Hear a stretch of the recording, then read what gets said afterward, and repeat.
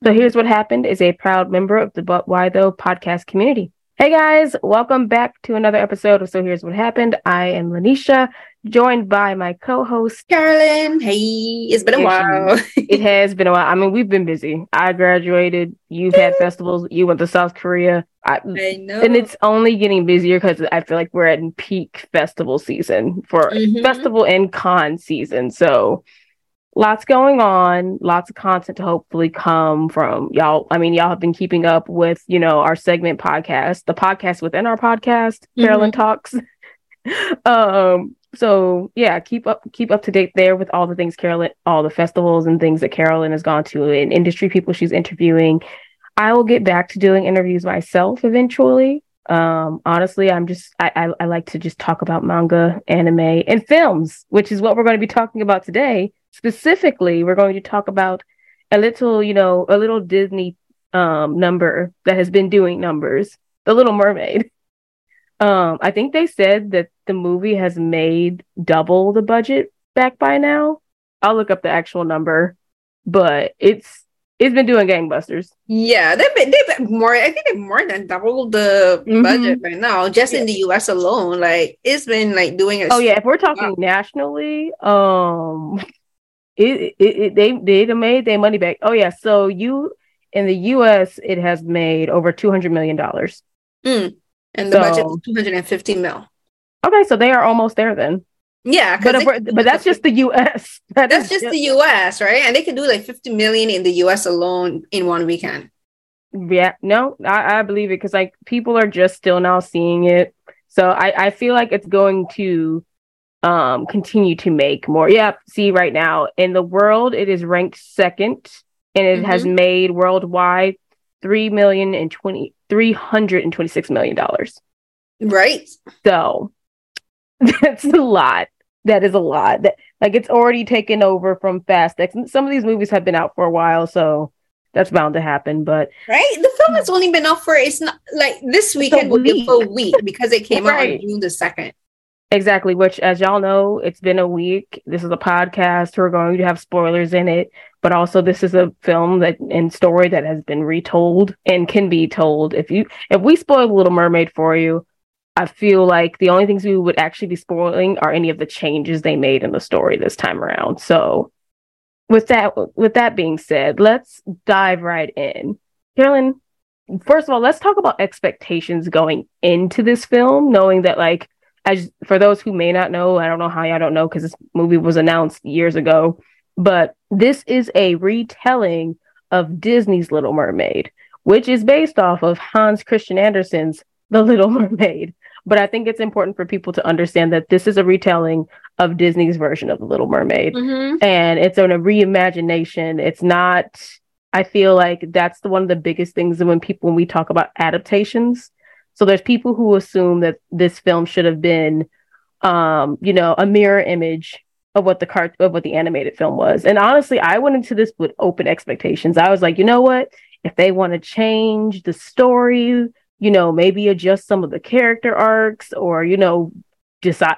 I was kind of open to any changes they wanted to make to the story. Because if I'm being honest, while I love The Little Mermaid, the original film, we can't deny that Ariel is very two-dimensional in the animated film.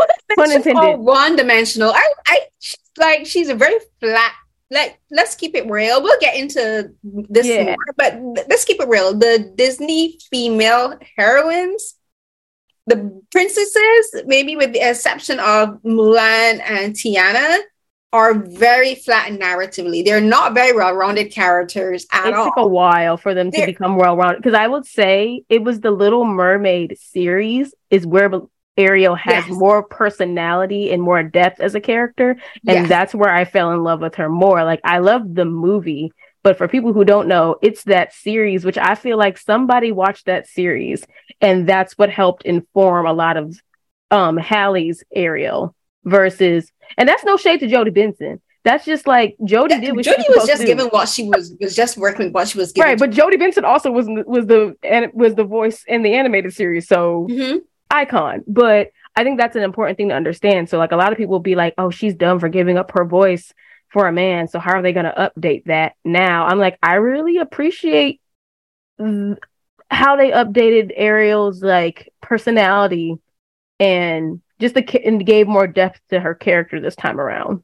Yeah, they let me pull up I have the credits up, so my things went down. So like it's directed by Rob Marshall, who's directed Lost Musical. So he did Chicago, which is one of my favorite musicals, but also one of my favorite musical films. Like he did that, and Into the Woods, which was the the angsty dark version of Cinderella, and also like Hansel and Gretel and those kind of things, like all those Grimm brothers fairy tales. Exactly, he's done like those kind of adaptations, so he knows how to direct musicals. And for the writing, like the script was, yes, they used the original. They didn't even go back to the original Hans Christian Andersen tale. They just redid the Disney version, right? Disney adaptation of Hans Christian Andersen's The Little Mermaid. And like the writing was done by David McGee and John Musker. And John Musker, I believe, also worked on like the first film. So he was kind of like as a consultant.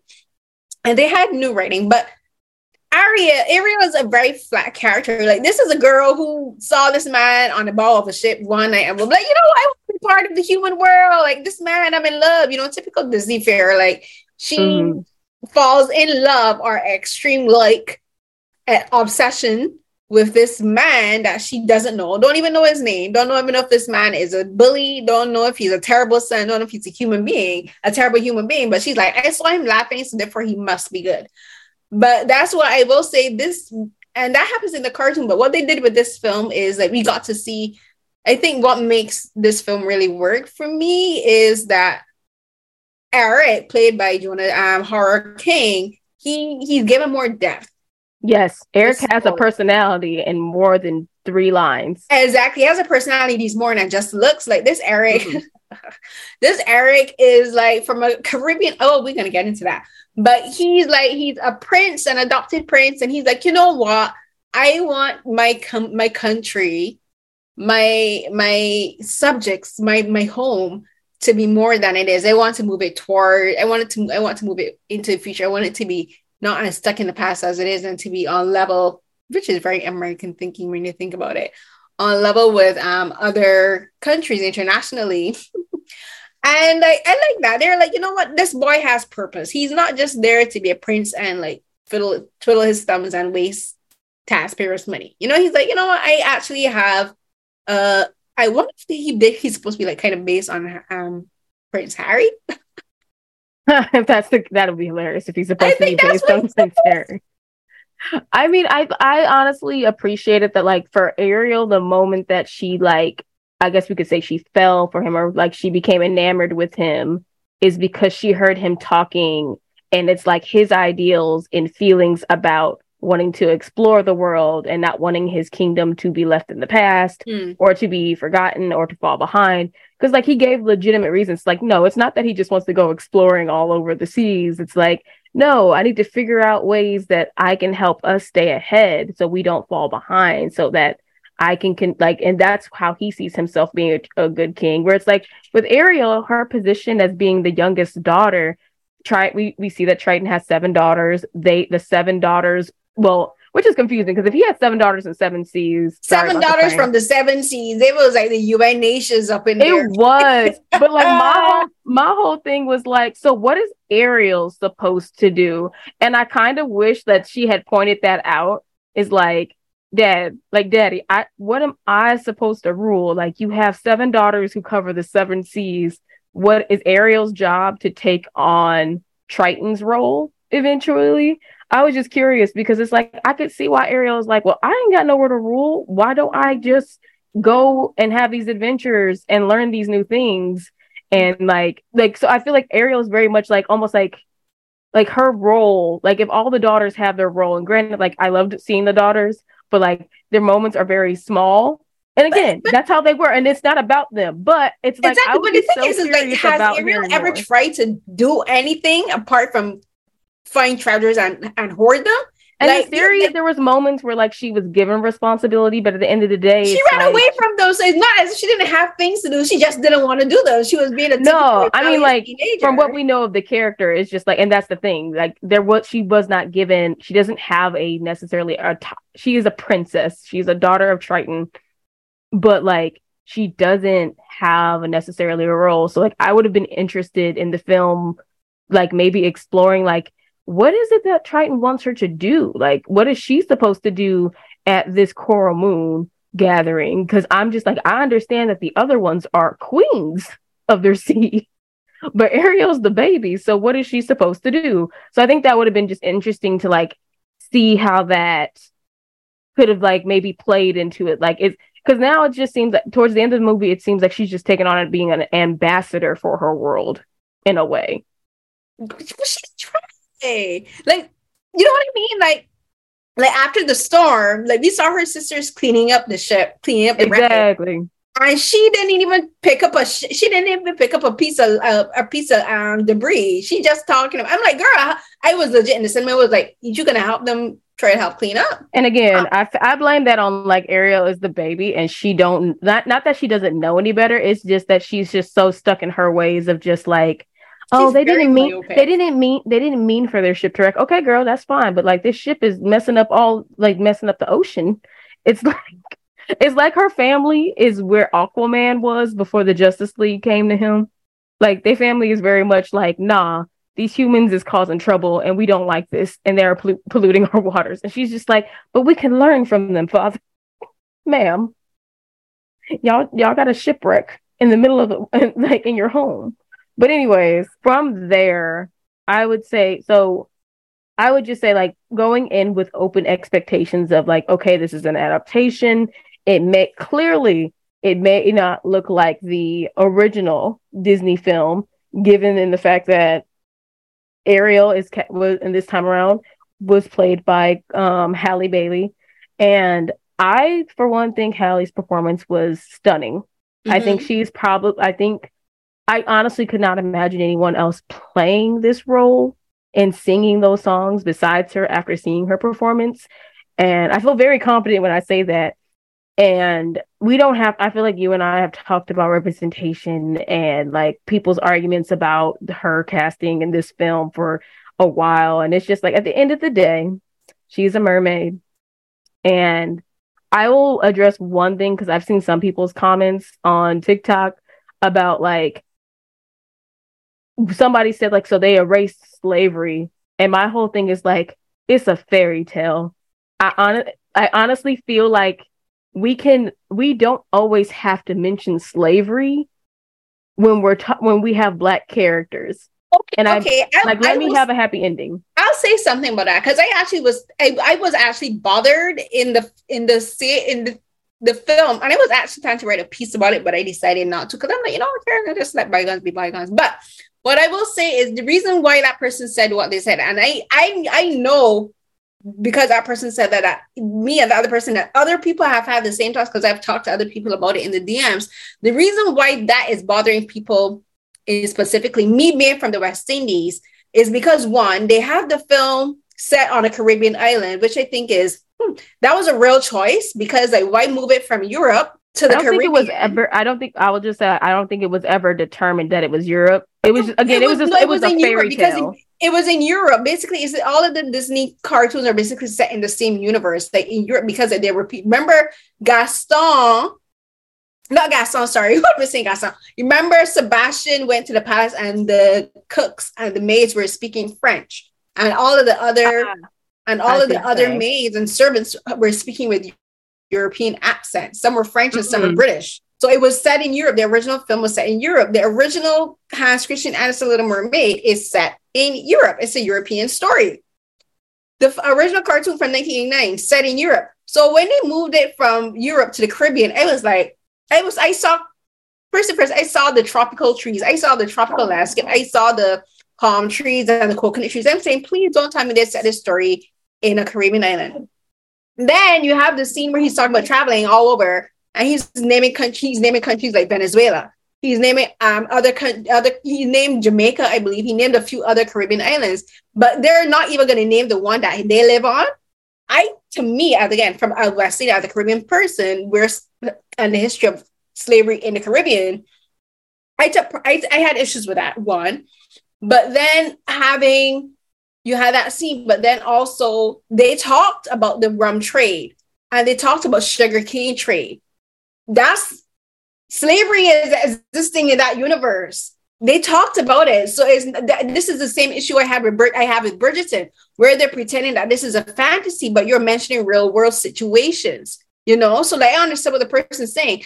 And then not to name the country. And then you got all of this and then the architecture of the palace, people outside the Caribbean aren't going to recognize it, but people from the Caribbean are going to recognize the architecture used in that palace. And that's where it's telling me that's slavery exists, is because in the architecture of the palace, if you look at the walls, there's these blue and white murals, right? And in the Caribbean, those murals are real.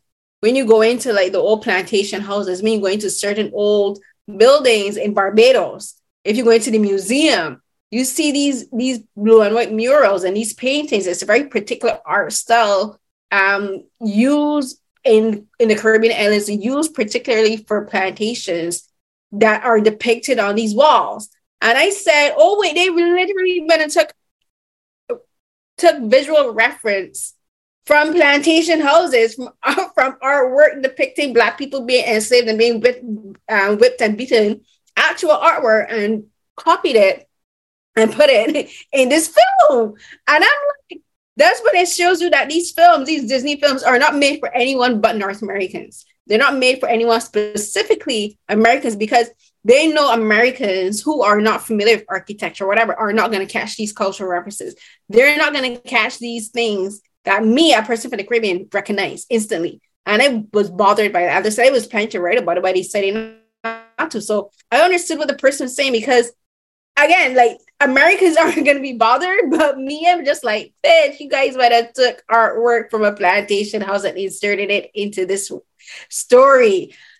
But I digress. I'm not going to go into that yet, but that's what I'm saying. I understood where that person was going to come from. And that article got beaten up, but I wanted to be like, Americans, please know that Black people exist outside of North America. And please remember that slavery existed outside of North America and existed in a slightly different way in the Caribbean as it did from America. That's it. Anyway, that's all.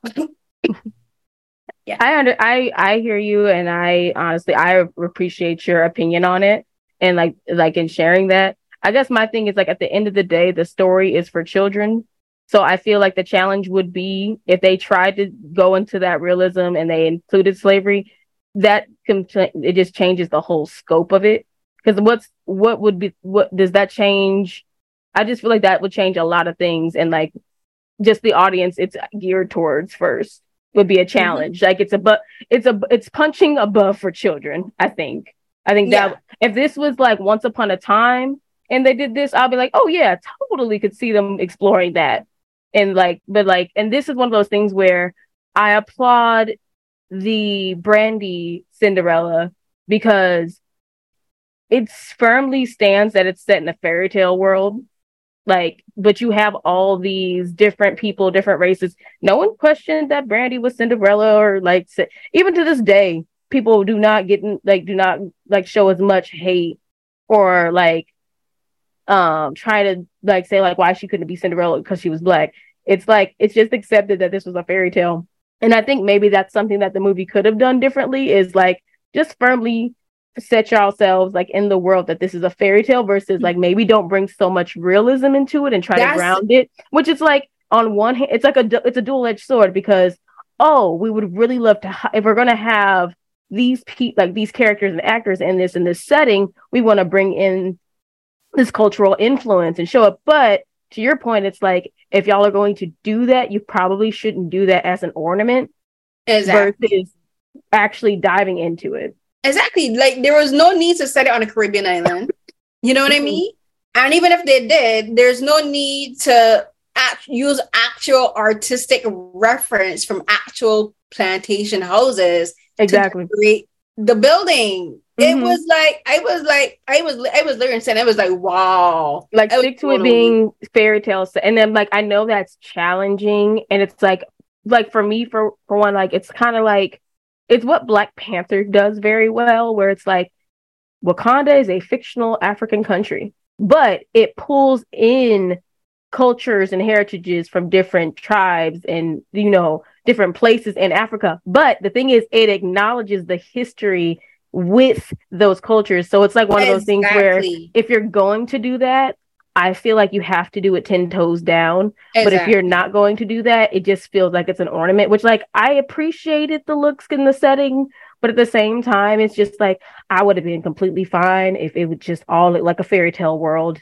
and not, but like, and still have the diverse people, like still have all these different people in it. And the thing, that's why I compared it to Bridgerton, because it's these, and you know what's the difference? They're trying to do what Cinderella did, like Brandy Cinderella did. And even what Black Panther did, and where Black Panther, even though Black Panther is the people of Wakanda are all Black, but they pull from different Black cultures, like Black tribals, Black tribes, Black countries within Africa and all that. So they made it multi-ethnic and multinational in the representation. But the difference between Cinderella and Black Panther and what's going on with Bridgerton as well as this Little Mermaid is the creative teams. The creative teams of Bridgerton and The Little Mermaid are all white. Whereas the creative team for Cinderella and for Black Panther films are mixed race.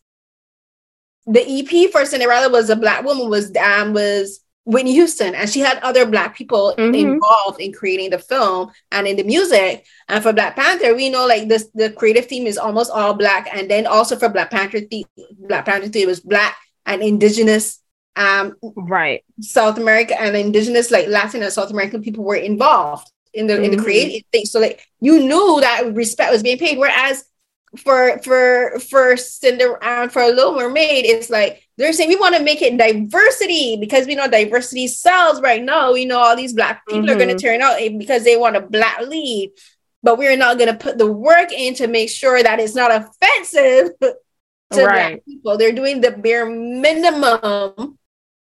I would agree, because I think at the end of, after seeing the film, I can honestly say I don't think I can see anyone else playing the role besides Halle. But she was perfect casting. They were correct casting. Perfect. But if originally they went with a white actress, I probably would not have batted an eye and would have still gone seen this movie. Oh, for sure. I love the Little Mermaid, because it's like truly at the end of the day, they did not have to make the Little Mermaid Black. They didn't have to do it. But it's one of those things where, like, in my brain, it's like this. Bruce Wayne will always be played by a white man because Bruce Wayne is a white man. And his whiteness is integral to his story because there's a lot of his privilege, a lot of the things that he gets away with as Bruce Wayne as well as Batman is because of his whiteness and his privilege and his wealth.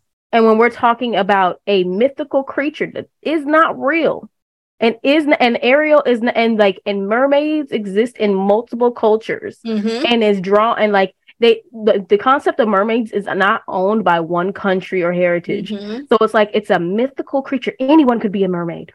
Anyone. Exactly. And that's the thing that I think people should understand is like, yes, they did not have to, but that does not mean Halle cannot play this role. And honestly, and that's what I think I stand by the most is like she didn't have to, but that doesn't mean she couldn't do it. And I'm glad that she did.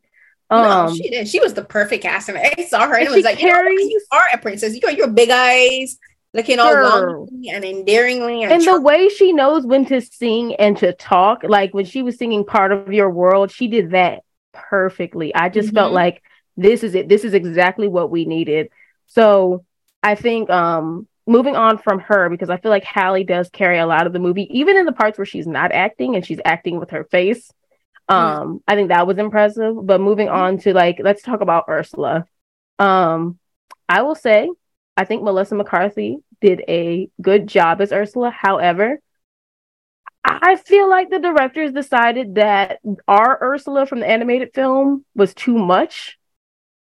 Because I feel she's too much. That's the thing. That's the thing. I love that she's too much because I just needed her to be like a little more zhuzh, a little more extra. Like she definitely did the whole, pathetic, and like that was cool and all. But I was just like, I felt like something was missing with her Ursula, and it was just like it's not necessarily the wardrobe change, but I really feel like it was just, I don't know. You know what Ursula it from the is? cartoon was just like more, Menacing. yeah. And the reason that she's not as menacing as she should be is not because of Melissa, but again, it's a the decision that made by the directors, where it's like in the cartoon we see in like Ursula's lair in her cabin that she has like her walls are lined with the the mermaid people who lost to her, and like they're trapped as sea anemones and like trapped as clams and all these things on her wall. We see their spirits haunting there, and you see that like, when Ariel is going in, like they're telling her no, don't go. They're like warning her. We don't get that in this one. In this one, they actually remove that complete element of where you see that Ursula like is keeping these mermaids trapped and enslaved. And it's like all we saw is these skeletons, and it's like again, like Ariel girl, you meet like this girl. She is not the brightest bulb in the shed in the two.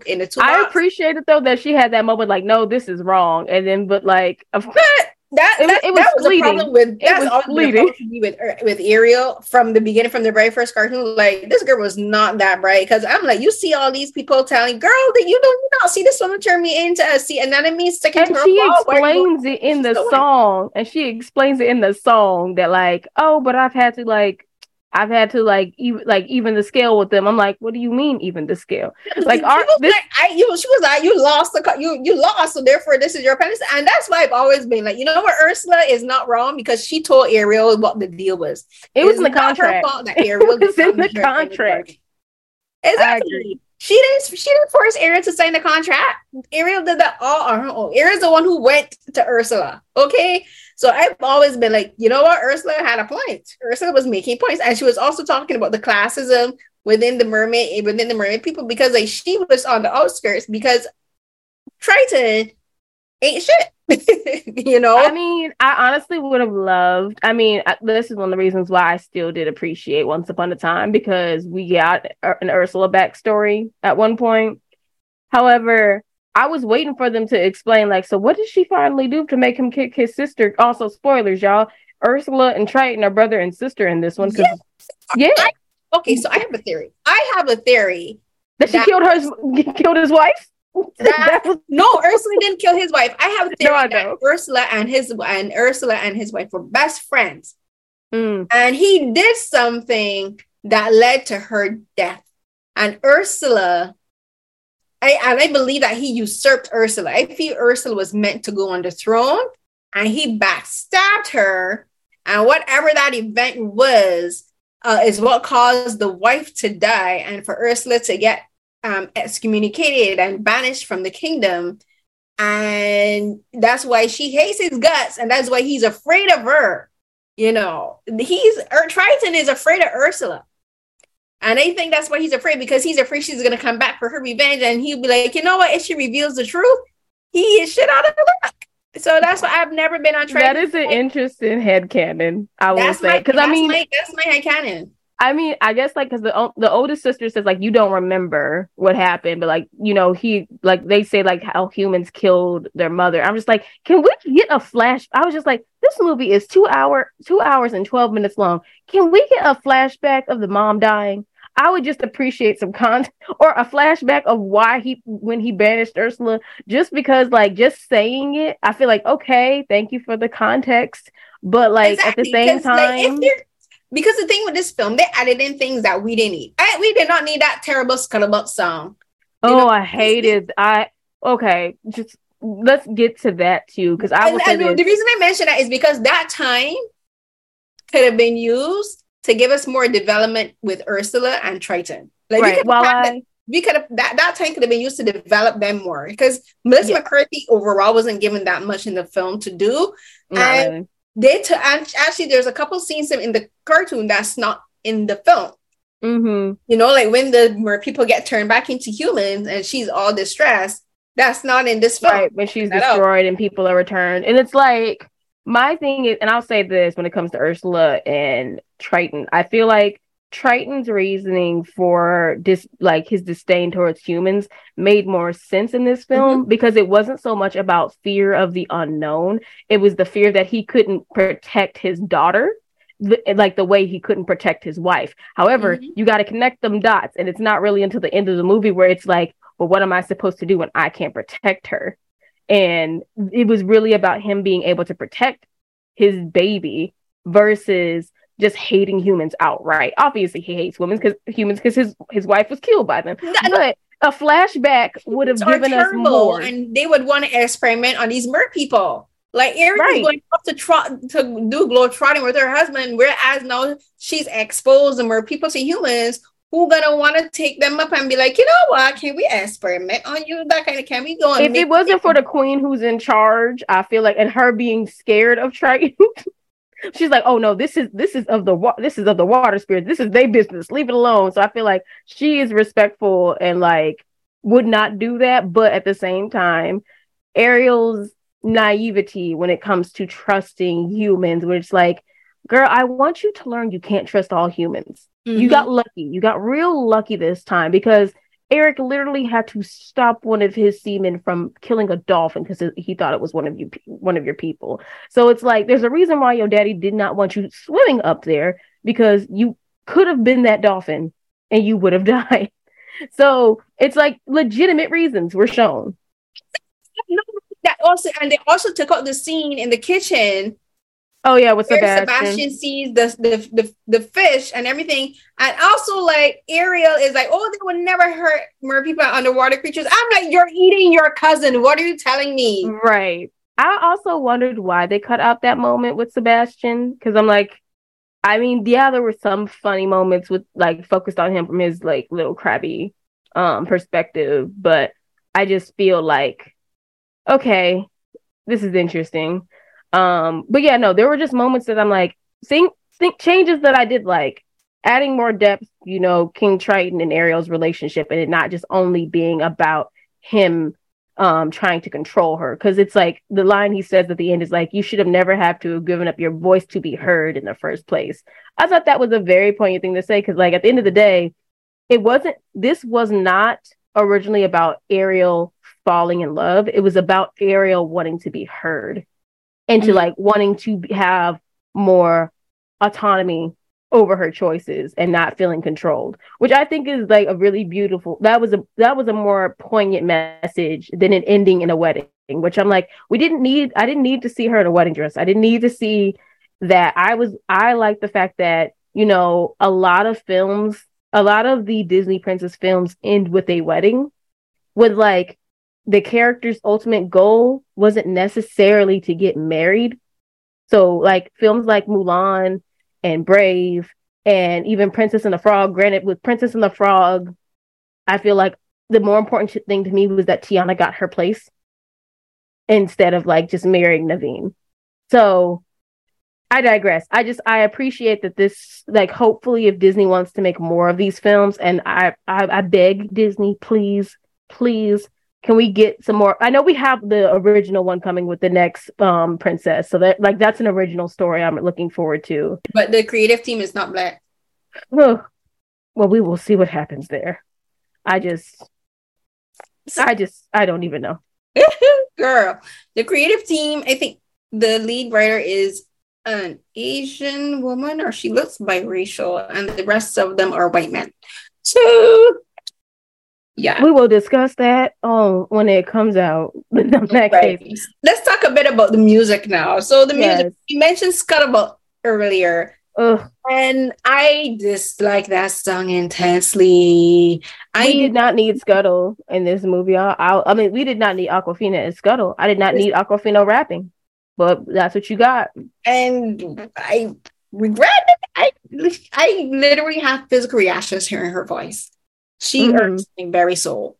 But the other thing is like, again, this is another thing that was added to the film that I mentioned earlier. This is a sequence in the film that was not needed, was not necessary, that could have been used to develop Ursula. So because they give us Miguel. I said Miguel because I was thinking about Into the Spider-Verse just now. But But they give Eric more depth. Like he has a whole song talking about exploring the world, a pretty forgettable song. But at least it let us know that Joe Hurricane can actually sing. He has a great voice. But like we didn't need a song centering Scuttle and Sebastian. If they wanted a song to thing with Sebastian, give me Le Poisson. Le Poisson. Oh, I love Le Poisson. First I cut it and dice and I mix it all nice. Oh, that's what they could have been using that scene for.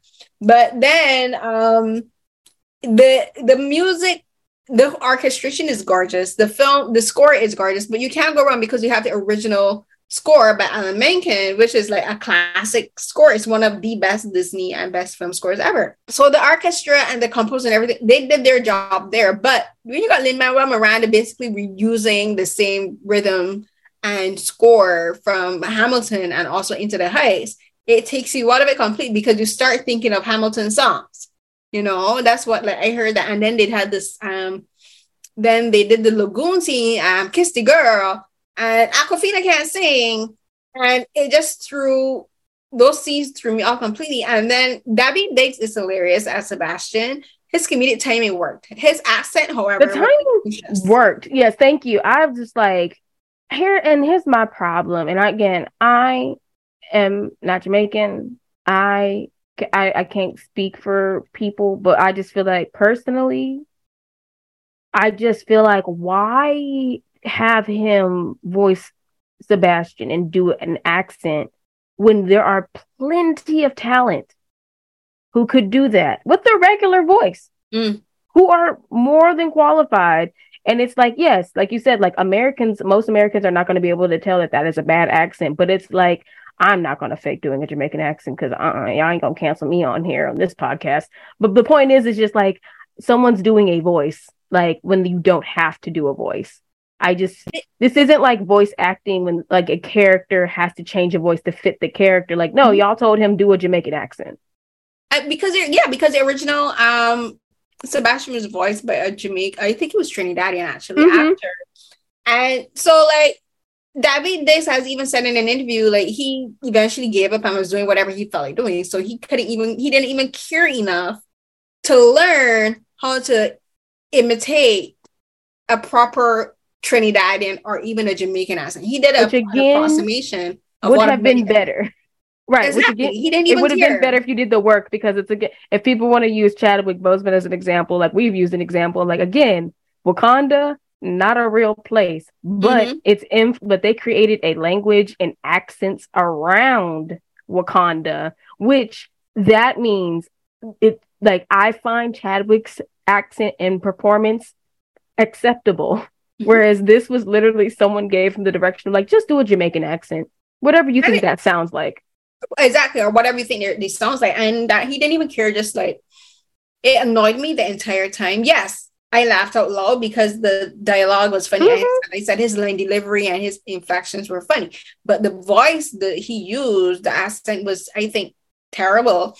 And like, even if he was giving it, the director could have been like, you know what? That's scrap and let you just talking in regular voice. You know why? Because Haley was talking in her regular voice. She was talking in an American accent.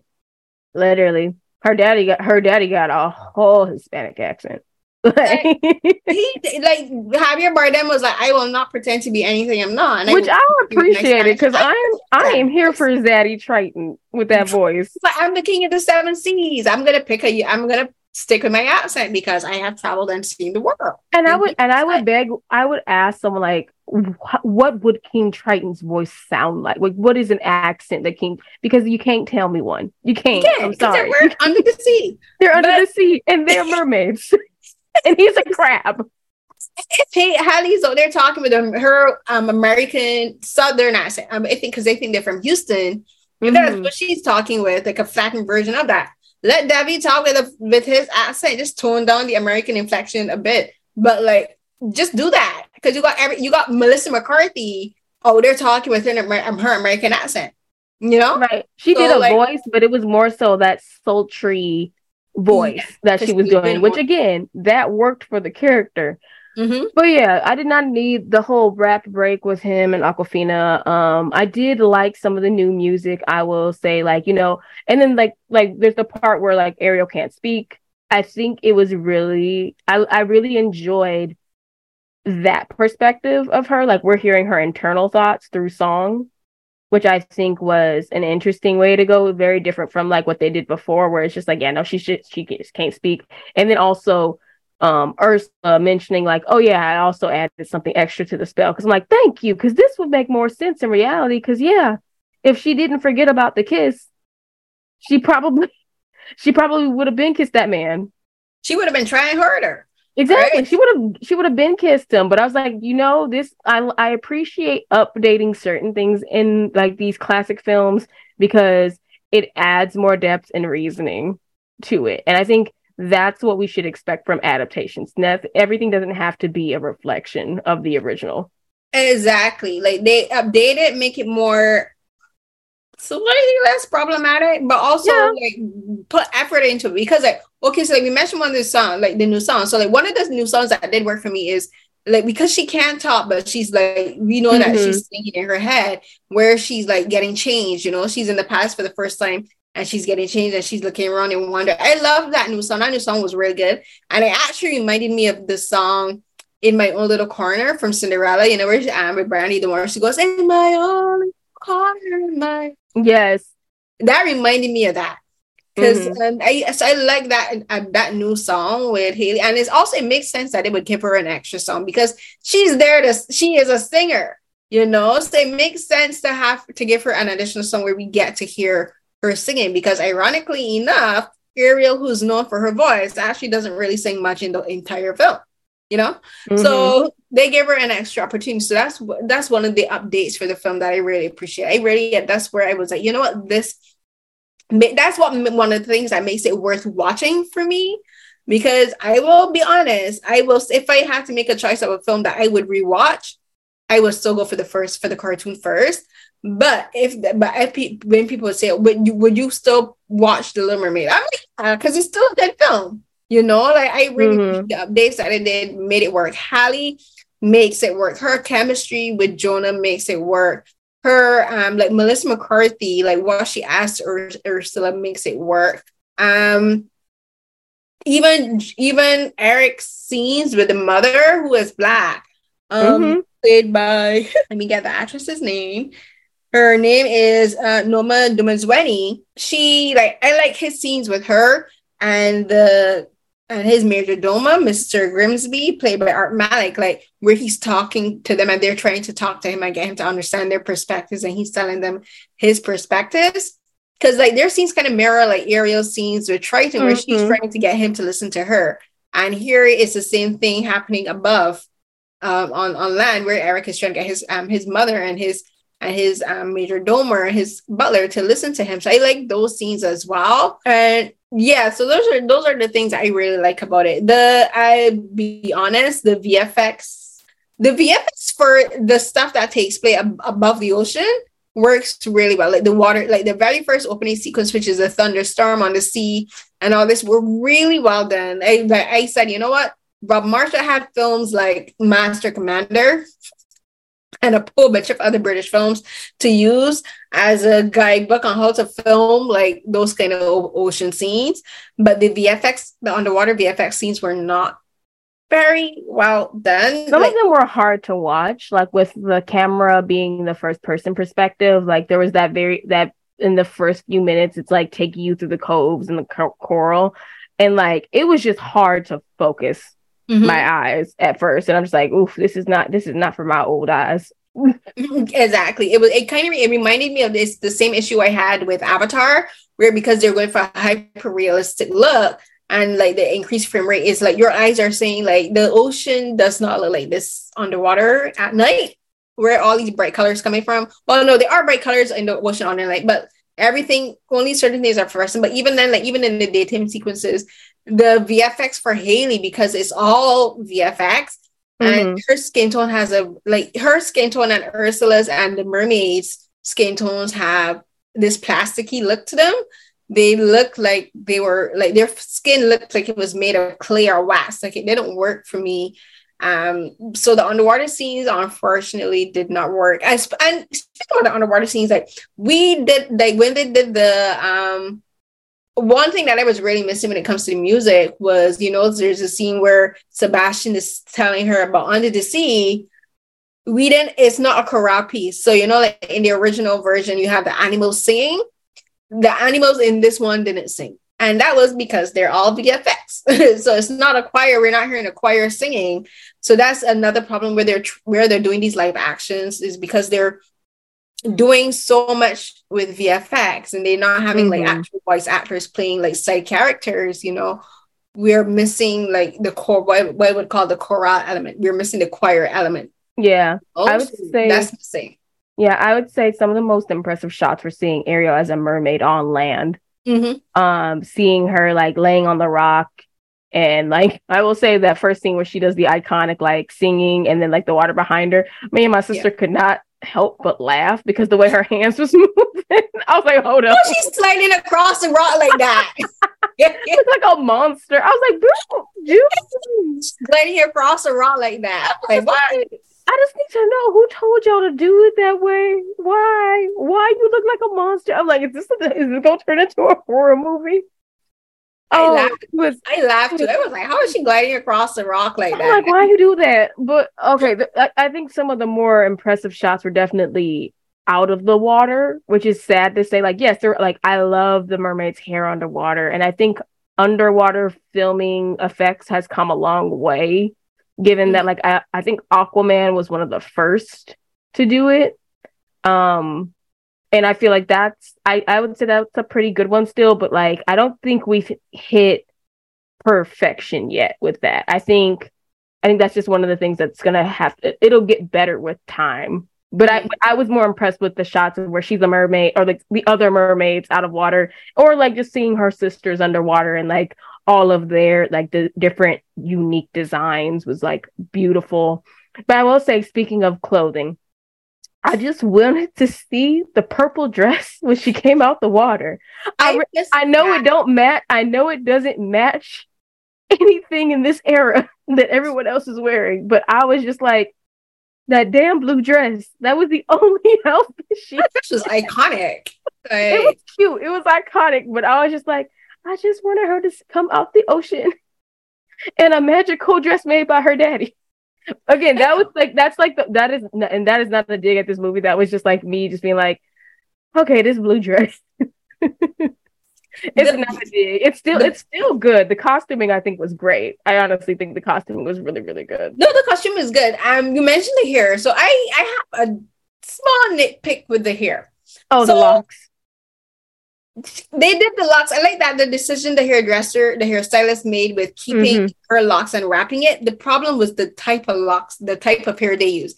They use like that stiff yaki, you know. They didn't use the right texture. They should use an Afro kinky hair because it would not only keep protecting Hallie's natural locks, but it would stay together because she used straight hair. You could see some of her locks poking through, and it's like, I don't think anybody who is not familiar with how locks are supposed to look, or like how braids in general are supposed to look, but typically when you have locks, and if like, because both my sisters and my mother have locks, it's like one of these things like, if somebody wants to have like added hair on top of it, they gonna make sure that stuff is wrapped tight, which I think for the fact that they had the team that they did, I can understand. Like, she had to go underwater quite a few times, so I imagine it could have just been one of them times like, dang, we missed it. But the hair type would have been a better choice. I agree. The hair type makes all the difference. I think and this is where again the directors, the creative team was like, we want to do diversity, but we don't want to do diversity all the way, because they were like, we still need her to have like white hair, quote unquote white hair. We still need her to have the signature area hair flowing in the water, you know, making it all white. And that can't happen if you're using Afro kinky texture, because Afro kinky texture hair, even if it's for full locks, even if it's fake, once water hits that, you know, like the texture is gonna look black. They're like, okay, yes, she's a black woman, she's playing a mermaid, but she can't have like full black hair. Right, which I feel like was the compromise with, like, don't get me wrong, I love goddess locks, but I think that was probably their compromise with like, having half the hair locked and then like having the rest of the hair at the ends flowing more, which But I yeah, was just like, I'm like, girl, this is like where you were. I was just like a $250 million movie, and I can see her locks peeping through. yeah. I feel like And it's such a minor thing, but it's just one of those things like, dang, and we as all black women that can work. pick it up. We got that we as black, and it looks stiff and dry, and I was just like, wow. I agree with you because if they did use like that kinky and like there's wet and wavy. Granted, I know wet and wavy do not last that long, so it's like as soon as wet and wavy get wet, it gets tangled. So it's like it would still give that. We're getting way too deep into the hair, but like the whole point is like I appreciate the fact that we know that there was a team of black stylists on set to do this, and honestly, this should be the standard moving forward. But that doesn't mean it can't have room for improvement. Like Exactly. I just think like I think of other films where you will see black characters and I just be like, who the hell did their hair and what is that wig? And ugh, it irks my soul. Like when we've heard stories of actresses having to do their own hair on set with limited materials, with limited supplies. I would scream. I would absolutely scream. Yeah, But because like having black women or black hairstylists doing black hair for black leads is still an exception and not the norm. Like I read like my piece, hey, soft toot. For Variety, where I spoke to 3 black female hairstylists working in Hollywood today. Like Maria Fraser works on Abbott Elementary, Araxi, why am I drawing a blank on her name? But Araxi, she works on Bel Air, and then there's Deandra. She worked on Swarm with Dominique Fishback. And like we spoke about this, and like it's like super important to have black hairstylists who know how to work with different types of black hair on these sets. And it would have been absolutely a shame and appalling if Disney didn't do that, because as I said, $250 million. You better find black hairstylists, not just one, but a whole team of them to work with. You're not only your lead actress, but the supporting characters. Because as we said, like the Eric's mother is played by a black woman, Numa. Like you need people who could do her hair. There's the background characters, some of who are black. You need people who can do their hair. You have like the mermaids. You have like one of them sisters is black with like natural hair, which was like an afro. And then you even had like, if you looked in the background, like some of the mermen were black with locks, like the security, like the men, the I want to call them security guards. They're not security guards, but they're like, standing sentries, right? That's what you would call them, were black men with locks. So, people who can maintain their hair. So as I said, $250 million, Disney more than that was the least they could do for Halle. I agree. That is literally the least they could do. I think any final thoughts as we wrap up the film review? No, like I think we managed to. We're not doing a full length interview like episode like we're doing for regular, but I think we managed to cover everything. Like, yeah, I would have greatly apprecited no Aquafina, but please, I just need to divest themselves of Lin-Manuel Miranda, please. I think we can challenge ourselves to find other composers. That there are other composers. Look on TikTok, y'all find somebody. And I don't mean that in like this hateful way. I just feel like I would like some on new TikTok doing really good music. I would like for us to explore some new blood in the game. Like, no shade to him. I love Moana. Loved Encanto.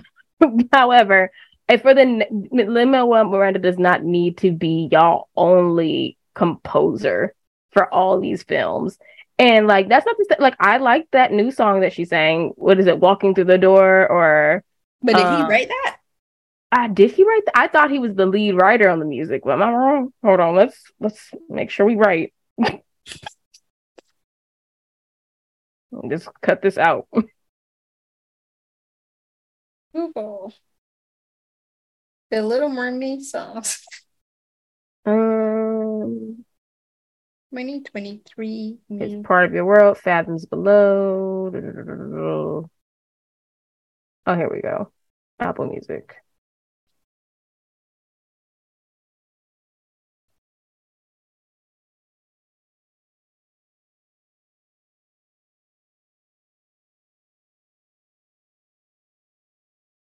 for the first time.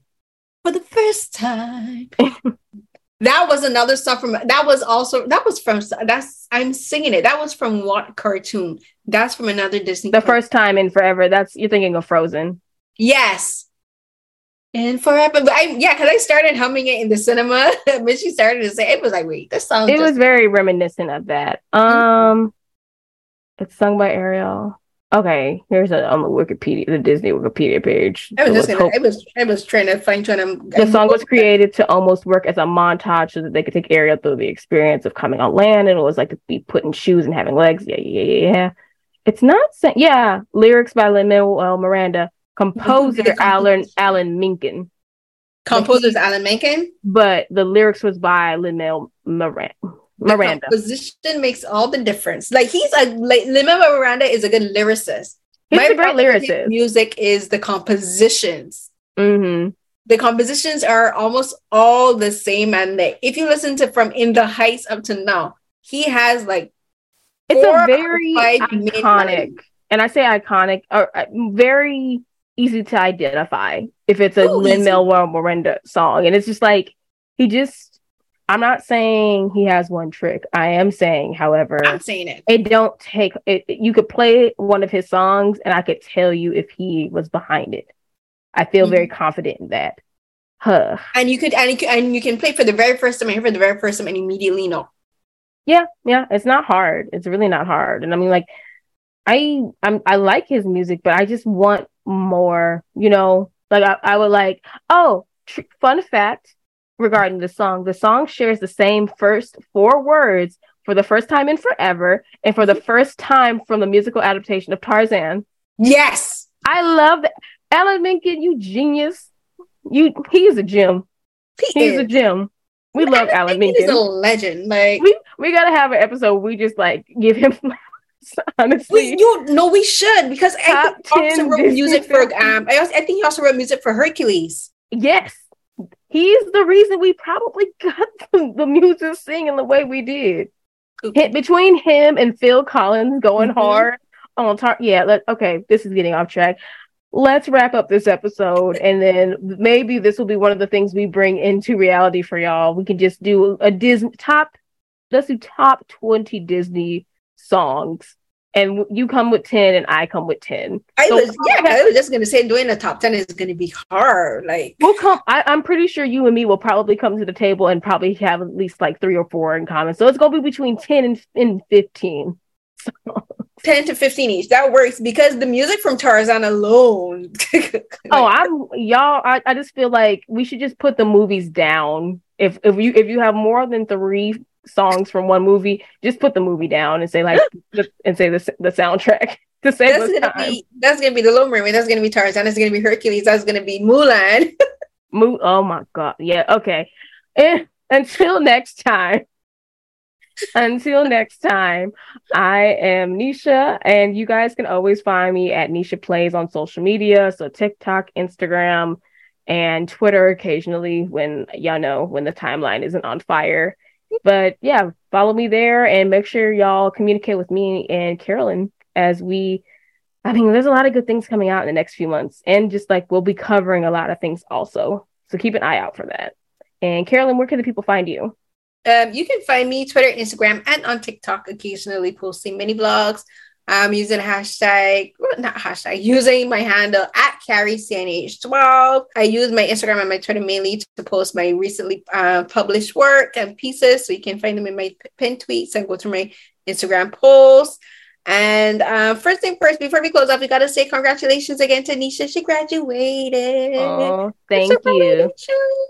Thank you. I appreciate it. Now y'all got to put MBA after my name. Yes, Miss Lanisha Campbell, MBA. Period. Yes, ma'am. Appreciate it. Yeah, so until our next episode, everyone, stay safe. Bye. Bye.